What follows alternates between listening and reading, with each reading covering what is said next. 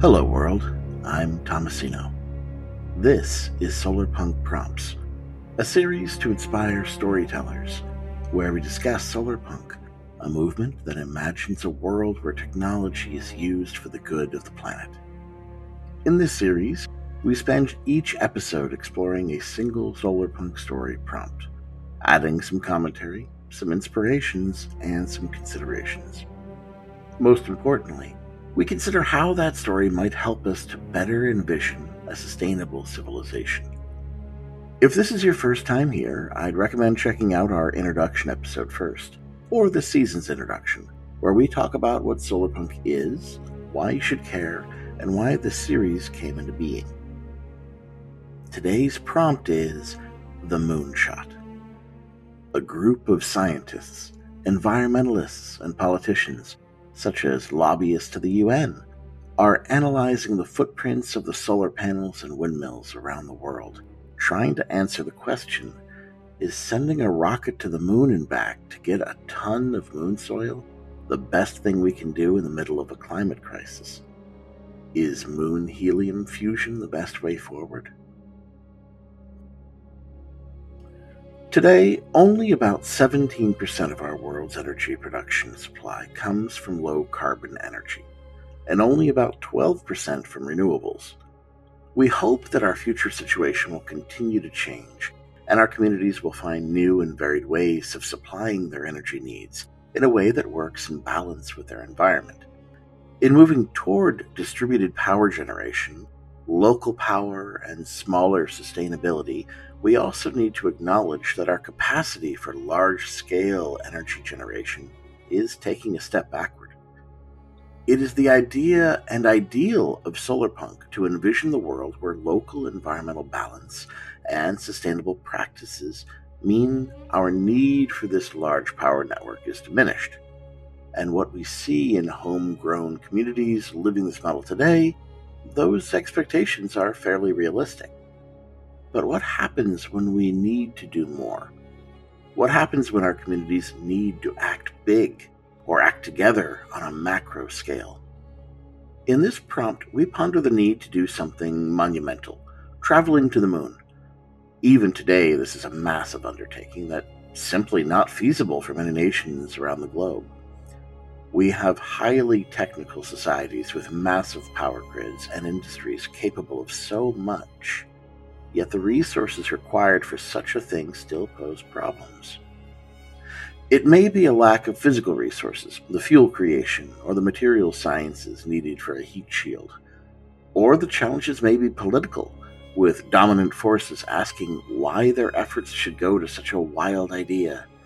Even in wealthy societies with true abundance, there can be a disconnect between the mission and the benefit in the eyes of the people.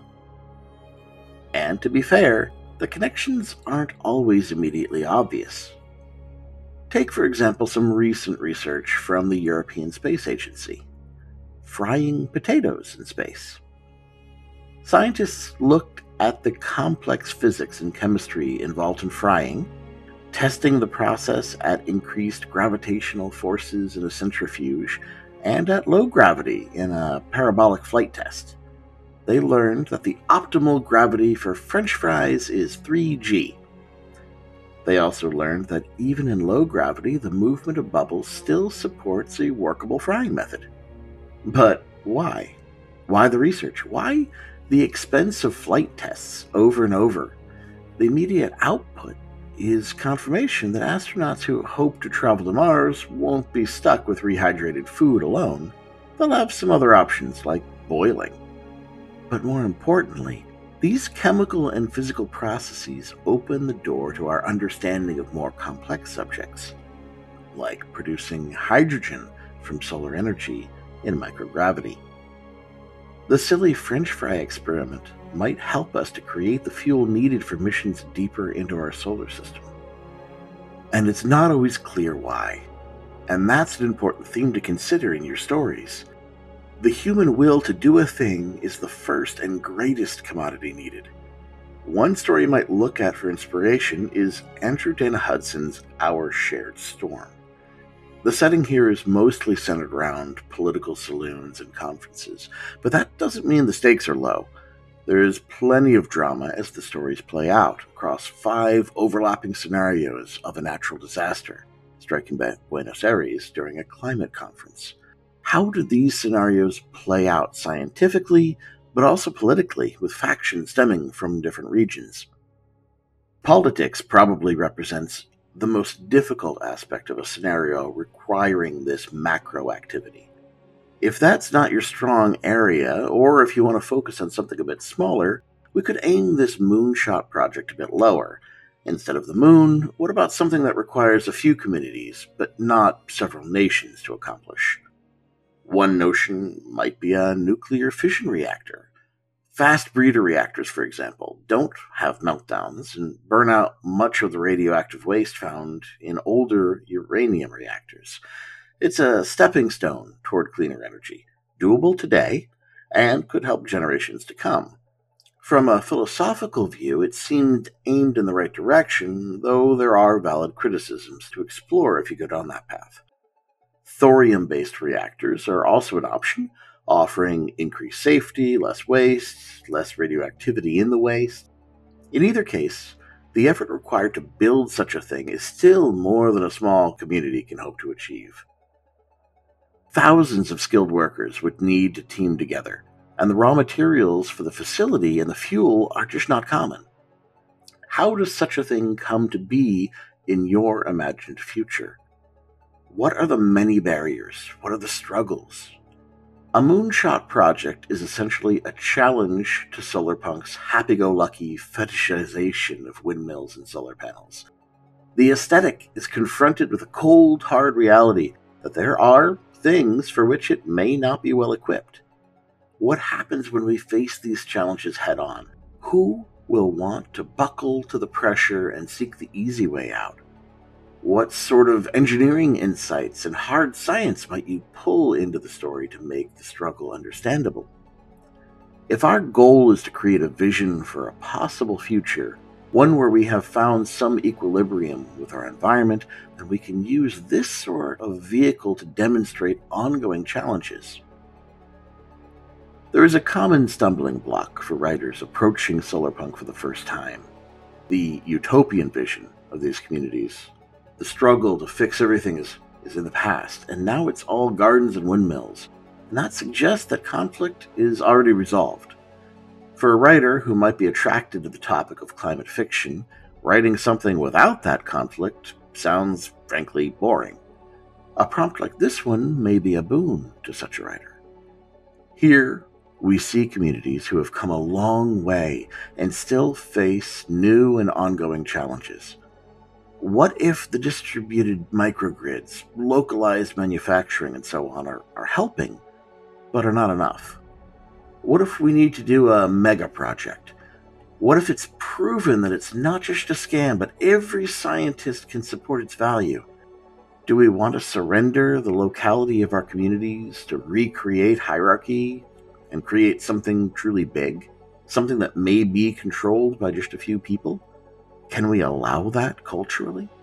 If not, can we suffer the cost of inaction? How can you raise the stakes even further? These are big questions that go beyond the technical, though they may be grounded in it. They go beyond the political, though that may be where the conflict is expressed. They're ethical questions. They're essential questions of identity. And that's anything but boring. Finally, I encourage you to play with the norms. In a world where solarpunk has reached its first stage and is struggling with its next step, what has changed in the everyday mores that might help it or might make it more difficult? These everyday sensibilities will humanize and ground the bigger action, making it more accessible to the reader.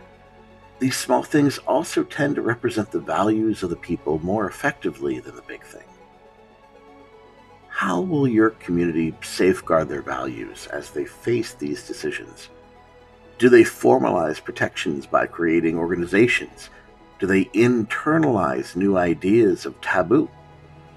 A good resource on these ideas would be the tetralogy Terra Ignota by Ada Palmer.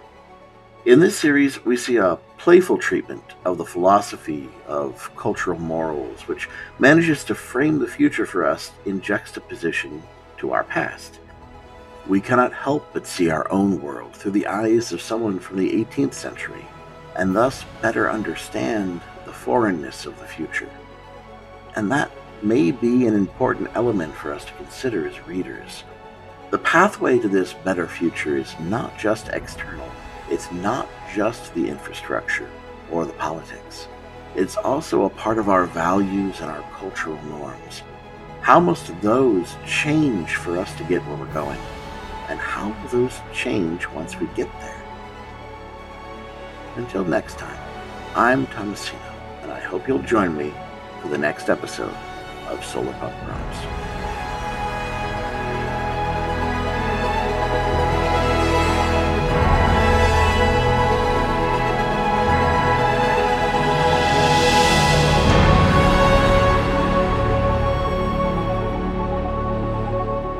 Music in this episode was from the tracks Last and First Light and Artemis by Scott Buckley.